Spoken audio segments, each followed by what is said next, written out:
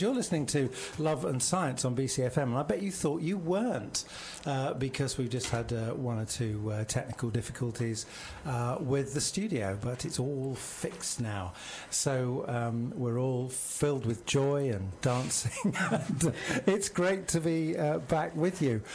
So you're listening to Love and Science here on BCFM 93.2 FM and bcfmradio.com, and it is always a great pleasure to have your company on Monday afternoons. I'm Malcolm Love, and I'm joined as usual by the amazing Andrew Glester. Oh, it's me. It's amazing. The incredible nice. Hannah Bestwick. Thank you very much. And I'm really pleased also to have Rosie McCullum and Jenny French with us today. Rosie's hello both.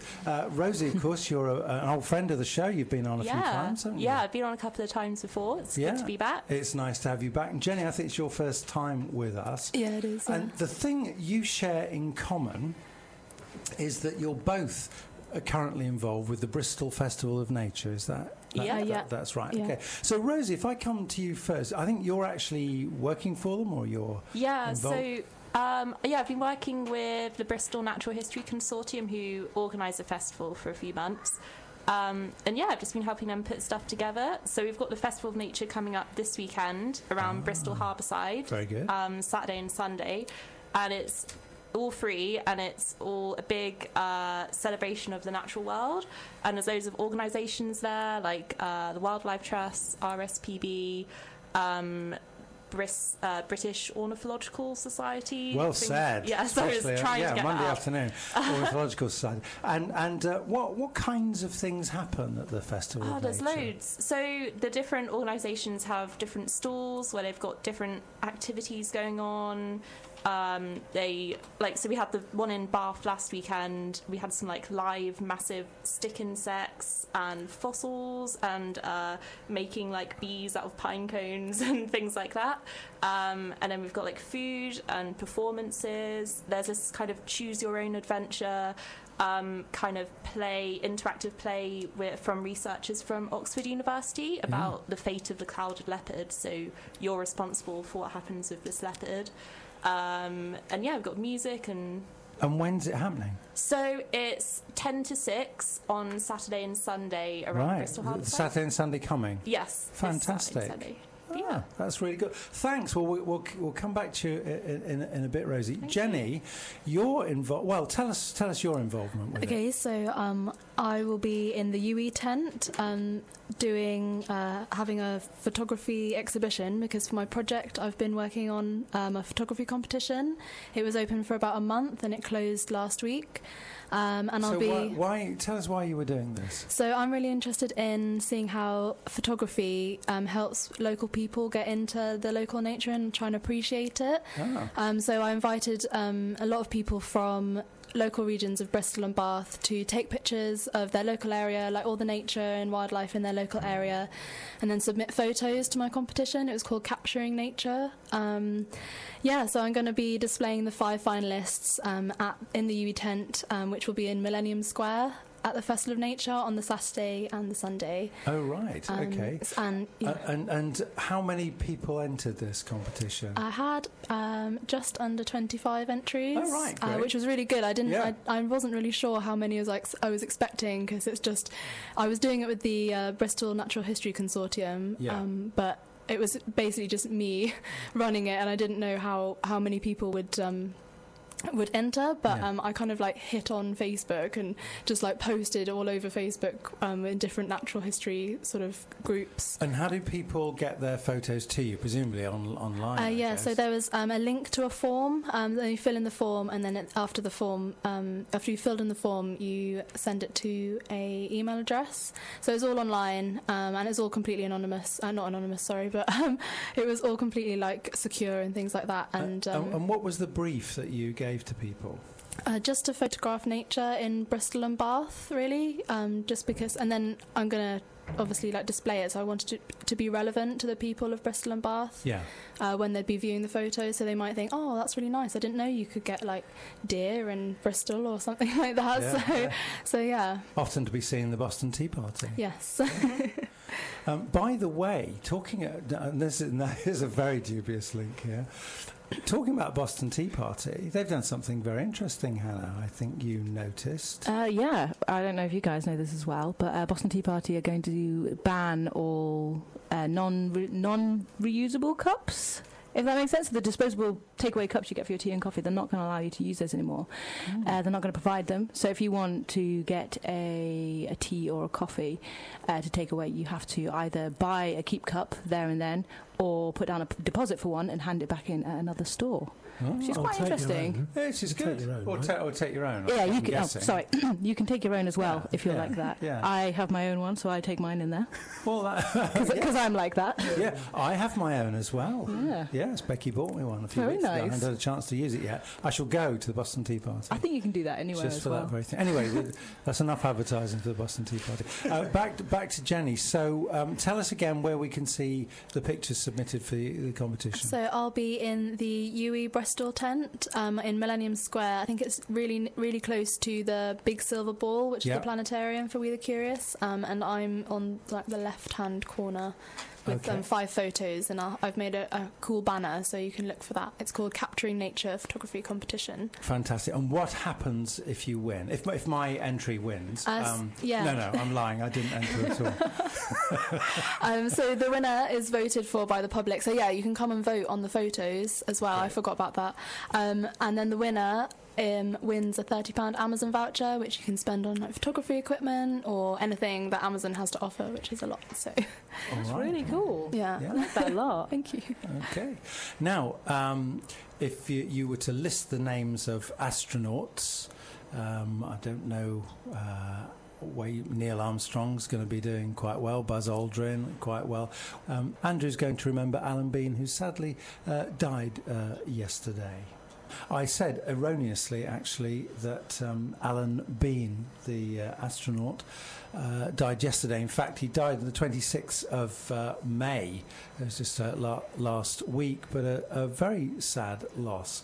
And Andrew, you obviously would naturally go to you to tell us a little bit about part, not least of which, because you met him. I did, yes. Yeah. How was that? Well, how did that come about? How did it come about? Well, do you know, I've lived for many years as a 5-year-old, and my favourite astronaut has always been Alan Bean. Right? Really? Yeah. Because I'm 5, and so I have a favourite astronaut, and also because he had this experience on the moon where he was the 4th man to walk on the moon, right? Yeah. I am answering your question, Malcolm. And he's the 4th man to walk on the moon, which means the first 2 were Neil and Buzz. Yeah. Buzz was the first, Neil was the second. No, Neil was the first, Buzz was the second. That's what Buzz wanted. Yes. And then the second one, the first one out on the ladder on Apollo 12 was Pete Conrad, and the second one out on the ladder on Apollo 12 was Alan Bean. Yeah. Now, they all had these Hasselblad cameras attached to the front of their spacesuits to take photos while on the moon. Yeah. And Alan Bean turned towards the sun, as you would do, because, you know, you've got a visor on, it's fine, and didn't realise that what happened when he did that was that the sun fried the film in his camera. So he came back from the moon, went to get all the photographs developed. I don't think he went to his local photograph place. I think NASA did it for him, and discovered that there was nothing there. Yeah, I did go. I really did go. Yeah. There are photographs of him on the moon because Pete Conrad took them, but there's no photos of Pete Conrad. Oh, no, of course. So I say so. I mean, it is a period of sort of 10 or 11 years in between these two things happening. But he retired from being an astronaut and became an artist. Yes. And I like to think that those two things are linked, because he spent the rest of his time being an artist, painting the experiences he and his friends had on the moon and in space. And I just like to think that there's some sort of link between him not having the photographic evidence or their photographic memories and then wanting to paint them. And his work is incredible. Obviously, he started in, I think, 1981 when he retired from NASA, having been commander of Skylab, which is like the forerunner to the International Space Station. Yeah. And his work has just got better and better and better and better. And anyway, the reason why I started that was because you asked me how I came to meet him. Yeah. And the answer is he's actually the second person that I ever interviewed. And it was in 2013. I didn't really know anything at all about anything to do with interviewing. The first person I'd interview was my friend, and he was the director of Manchester Science Festival. And I thought, I'll do a trial run with her. That was great. And then I sent an email because Alan Bean was coming to the UK to do a talk in Pontefract in Yorkshire. And I thought, well, I'll ask. So I sent an email saying, would it be possible for me to interview Alan Bean? And I got an email back saying, yes, that would be okay. And my wife's probably listening. She will attest to this. I ran around the house for about 5 to 10 minutes just in celebration, and then realised, of course, that I would have to actually interview him, and I didn't know how to do that. But then I got another email from them saying that he would only answer one question. I thought, well, that's great, because it was only an excuse to meet him, really. I didn't really want to interview him. And then I as the day got nearer, I got more emails from the organisers saying, very strictly, one question only, very strict. And then I met him in a primary school library, where he was doing the talk in the primary school near Pontefract, and the only place where it was available to do an interview with him was in the library. So you can imagine it's a primary school library, so all the tables are quite low and the chairs are quite low. And I'm waiting outside this library to go and meet my absolute hero. And they're all saying to me still, you've got one question, strictly one question. So they take me in, lead me over to the table where Apollo 12 astronaut, fourth man to walk on the moon, Alan Bean, is sitting there. And they say, this is Andrew. This is Alan. And I said, yes, I know. And he said, they said he's got one question. And Alan Bean turned and said, why? And they said, well, because he's only got one question. And he said, well, how long is it before my talk? And they said 45 minutes. And he said, well, sit down, let's have a chat. So I had 45 minutes with Alan Bean. Very good. And just a lovely, lovely man. I mean, brilliant, kind, thoughtful. Everything he said was from thinking about it from everybody else's perspective. I mean, astronauts are kind of famous for being like that, not very not so egotistical. Yeah. It was obviously the first time I'd spoken to an astronaut. It's just a deeply wonderful man, really. Yeah, and it is a very. He lived an incredible life, you know. So you can tell that with the way you talk about him. He obviously had quite a big impact on him. Let's have a listen to a bit of your interview with him now. And he's talking about having gone into just basically taking up painting. Yeah, just before you do. Right at the end of this, it's about 3 or 4 minutes. At the end, there's a little bit of audio from the lunar surface, and it's Pete Conrad and Alan Bean, and you can just tell how excited they are just before they get the go-ahead from NASA to go out onto the moon surface. All right, we'll listen out for that. This is Andrew's interview, or part of his interview, with Alan Bean. As I tell my astronaut friends, I'm not a scientist anymore. I'm an artist. So now that's how I think about it, and so when I'm planning a painting, I usually am telling a story that I want to be remembered long after we're gone. And then I build little models so that I can get the lighting and everything right. And then when I start to paint them, I think about what colors I think might be good in this painting for some reason. And then I try to paint it that way, and then I have to make sure that I think it looks right, and if it does, then I just hope other people like it too. So that's what artists do. We've never seen a pond of water lilies that looked as good as Monet's water lilies. It just isn't. They just don't. Artists do something different. We've never seen, for example, to stick with Monet, I went to look at the Rouen Cathedral. It's a gray granite building. It's gray. And the sun rises all through the day till the sun sets. But he painted it all the colors that he could think of that he liked. And we liked those paintings much better, believe me, than standing in front of the ruined cathedral and looking at it when it looks like a great church. I've heard you say before that one of the best things about being an artist is that it gives you a freedom that you don't get as a pilot of a spacecraft. And I wondered, if you could have that kind of freedom as a pilot of a spacecraft, what would you do with it? Where would you go? My goodness. I guess you'd have to say where you've not been before. That has appeal. It'd be good to go into space and go back to the moon. But if the competition was between going to the moon and Mars, I would immediately say, let's go to Mars. We haven't been there. And if we had been, and then they said, well, we can go there, let's try a moon of Jupiter, I'd say, well, let's go that place and let's see what's there. So I know that's how I think, and I think most astronauts feel that way. So someday there will be a discussion about it. I think we'll end up going back to the moon because it's a lot cheaper. Yeah. And that money is always a problem all the time. So it's never going to be a time in the future where people can say, well, I'll spend this amount, $200 billion, to go to the moon, or am I going to spend $800 billion to go to Mars? So it's always going to be like that.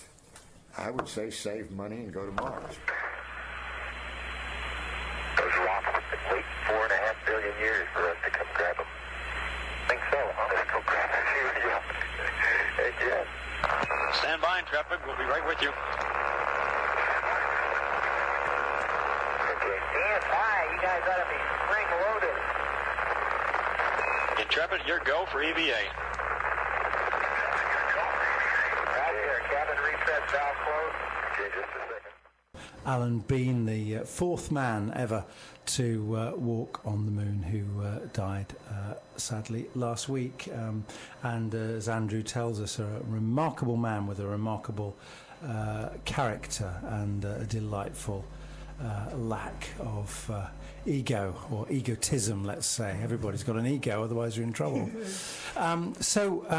We normally talk about science in the news and behind the news. This week is no exception, and we thought we picked up a story, at least Hannah, I know you picked up this story about the Loch Ness Monster. We're going in search for Sirius. Once again. We've done it quite a few times, been searching for old Nessie. That's true. But another study has been launched saying it's going to be looking for evidence of the Loch Ness Monster in Loch Ness, which is the largest body of water in the UK, by volume, not by surface area. So what they're going to be doing, there's scientists from somewhere, led by Professor Neil Gemmell, who is from New Zealand. They're going to be taking samples from the Loch Ness over a 2-week period, and they're going to send them off to labs in Australia, Denmark, France and New Zealand for genetic analysis to find out what's in the water. So everything that moves through the water will be sloughing off skin or urine, other things excreted from the body, will leave a DNA print in the water. So if you take some samples, you can test them to find out what's living there. And the hook of the research is that they may be able to find out if the Loch Ness holds the Loch Ness Monster. Now, Professor Gemmell doesn't think realistically that they're going to find the Loch Ness Monster. Oh, right.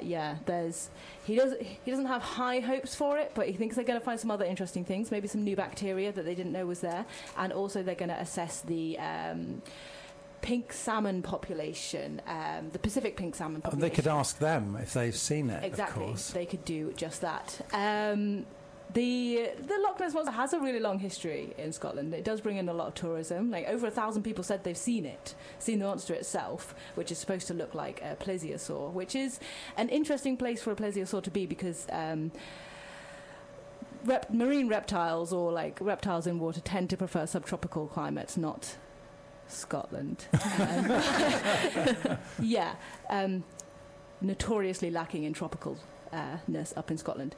And so There were actually one thing that is really interesting is that in 2016 they did some sonar scans of the bottom of the Loch Ness, and they thought they found something that was the shape of a Loch Ness monster or a plesiosaur. So they sent down a robot, which it doesn't really doesn't define what robot it was, but the robot dredged up this thing, which actually looked very much like a Loch Ness monster, but it was in fact a discarded prop from a 1970 film called The Private Life of Sherlock Holmes. So unfortunately they didn't find it that time, but we're going to try again. Oh, it's just amazing. I mean, part of me would really like there to be a Loch Ness monster.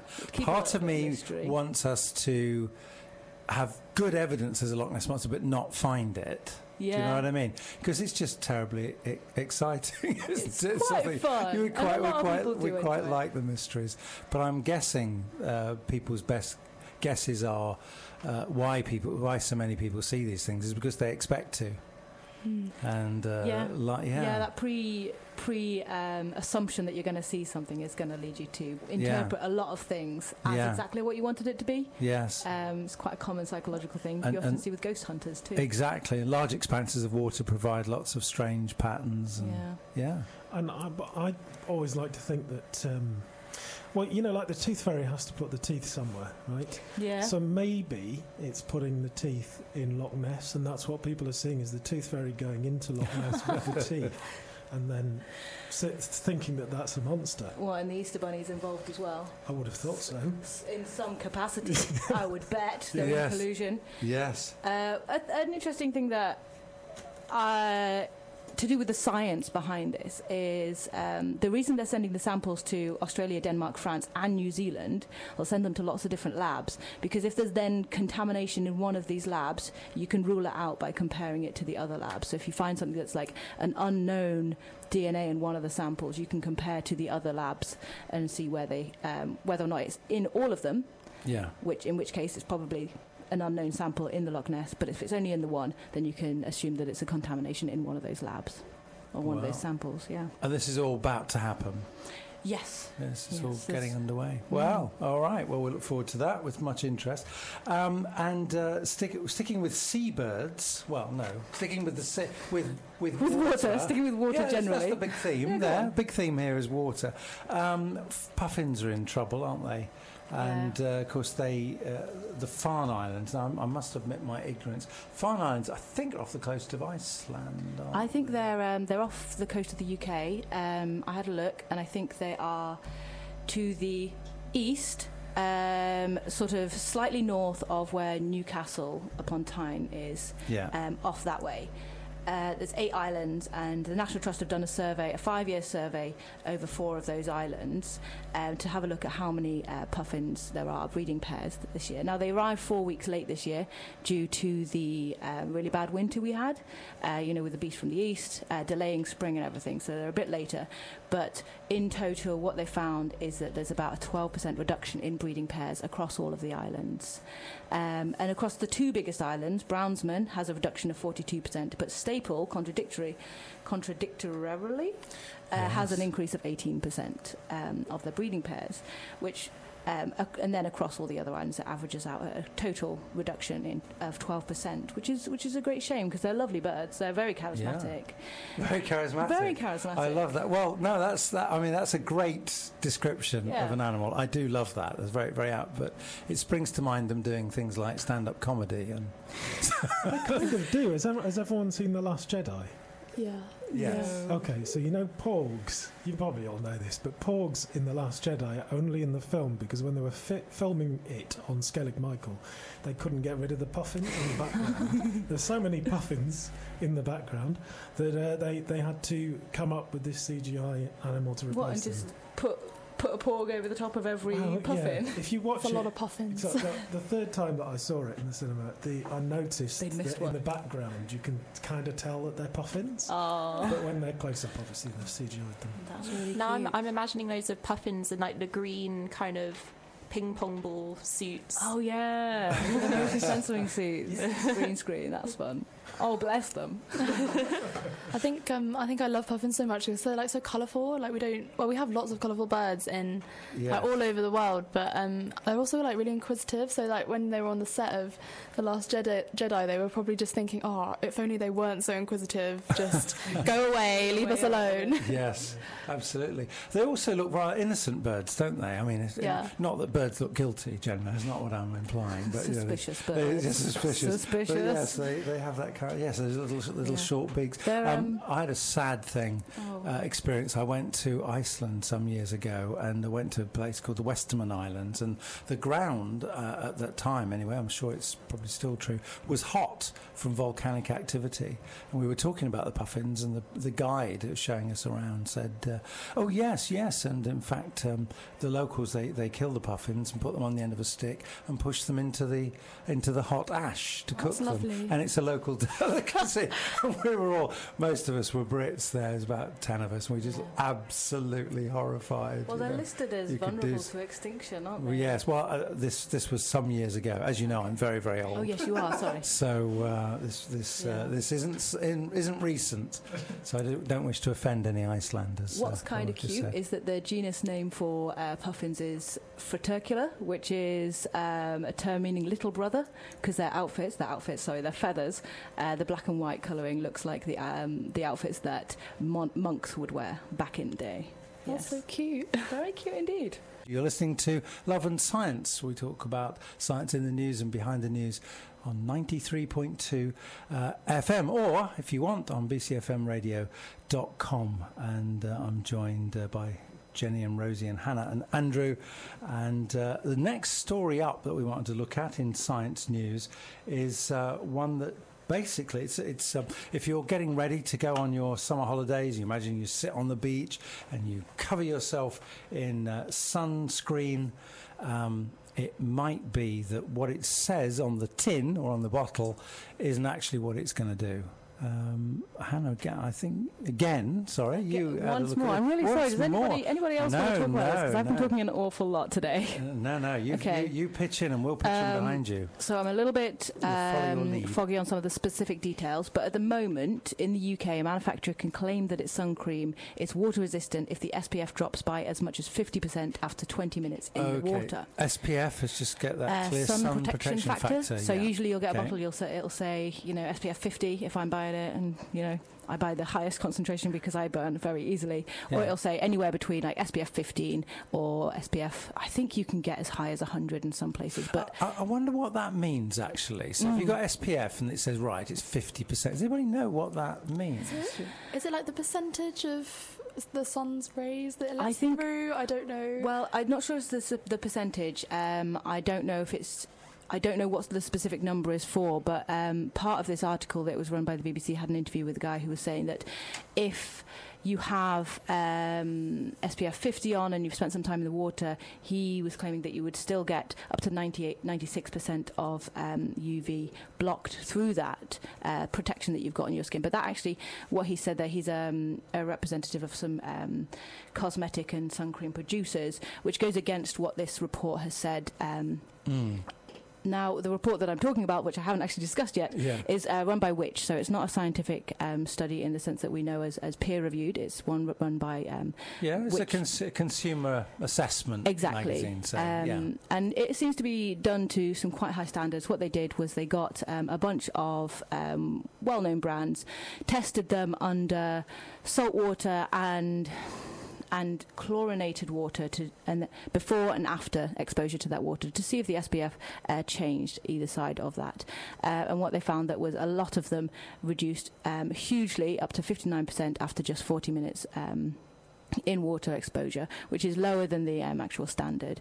And the reason that this seems to be different to what the manufacturers can say is because manufacturers only have to test their sun cream in tap water, which doesn't have chlorine in it, so it's not a good representation of going in a swimming pool. It doesn't have salt in it, so it's not a good representation of going to the beach. And those two, salt water and chlorine, are the ones you're most likely to be exposed to when you're putting on your sun cream on your holidays. Either or, yeah. And the issue with this is that it's a misleading of consumers. melanomas, saying it's water resistant makes it seem like it will be perfectly fine to just go in and have a dip for an hour or something, and then get out, and you'll still be just as protected. And not just for you, but of course parents will be feeling quite confident, won't they, and putting the sunscreen on their children. And it's essential to wear sunscreen because exposure to UVA and B is one of the leading causes of skin cancer, skin melanomas, which is not.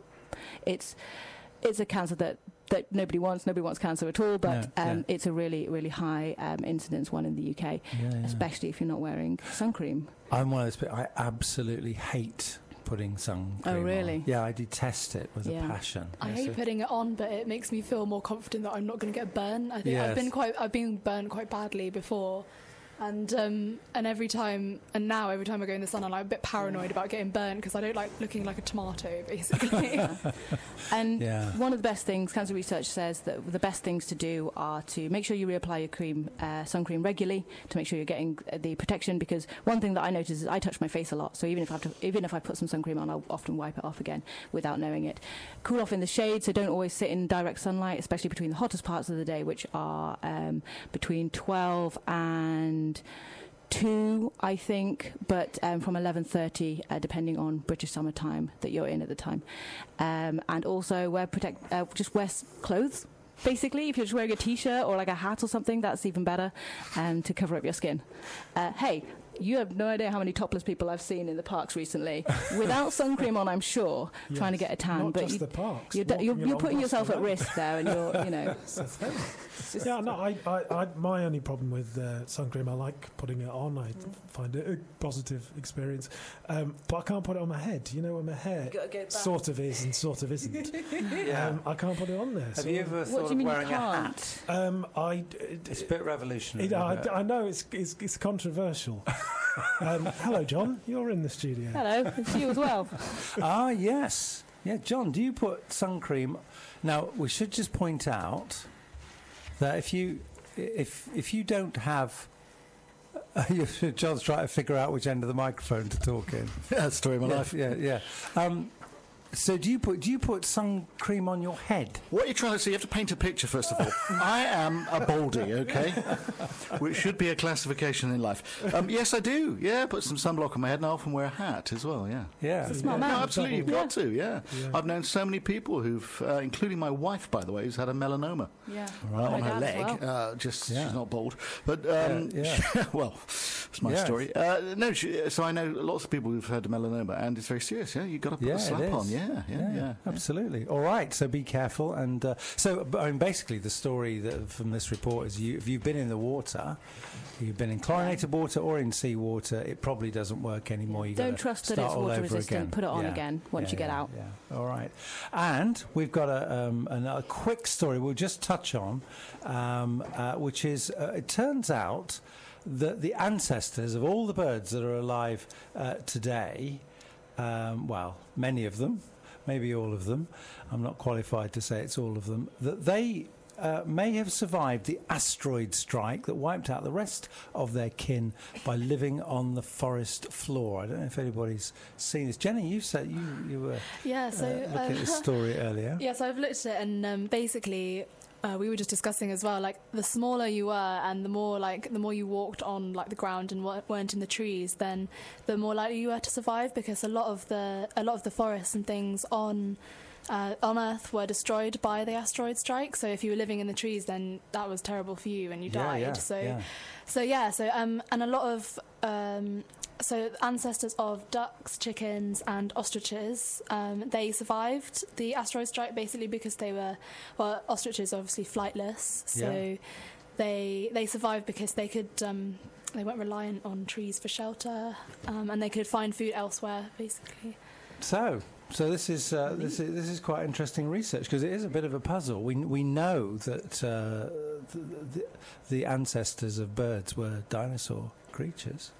And how did they put up with something? How did they survive something which destroyed everything else 66 million years ago? It's good to know the ostriches saw it coming and did something about it, because they're quite famous for that. I think they get a bad rep, those ostriches. They can run really fast, so maybe they could run away from the strike. I don't know how many strikes were happening at the time, but they could probably run away from it, maybe. Absolutely. Well, let's just do a check. Jenny French and Rosie McCullum, you're both with the working with the Bristol Festival of Nature at the moment. Yep. Jenny, you've got an exhibition which we can go look at. Yep. And Rosie, just to remind people, this coming weekend, Saturday and Sunday. So Saturday and Sunday, the 9th and 10th of June. It's free. It's all day. Bristol Harbourside around Millennium Square. Brilliant. So come down and have fun. All right, that's great. Awesome. And thank you two for joining us for the show. And I just have to ask John Ford, is there anything that we forgot to mention this week? I've got a long list of my own. Goodness knows what your list is like. Oh, huge. There's loads. But on the subject of sun cream, today in 1872, the process for making what do you think was invented by a fellow called Robert Cheeseborough. He was English. He emigrated to America back then. He invented it there, but we'll claim it is our own, and it's still a very famous brand. It's not Kraft cheese, is it? No, I said the clue was in the sun cream. If you put cheese on your head, well, that's it. Vaseline. You know, what I do in the privacy of my own garden. Really? Vaseline was invented on this day in 1872. Yeah, it's a great product. Yes, I'm sure it is. Yes. Other petroleum jelly products are available, as they say. Yes. This day, 1872. Yes. I mean, apparently it's a very good moisturiser. You slather yourself in Vaseline. You don't need anything more expensive. So I'm told. Yeah. And there's a whole load of other things that you've forgotten to mention that happened on this day. I'll cover them after 4 o'clock. Oh, you will? Thank you very much. Okay. Well, we're out of time, sadly, so we have to say goodbye. From Jenny, Rosie, Hannah, Andrew and me, thank you very much for joining us, and we look forward to seeing you again next week.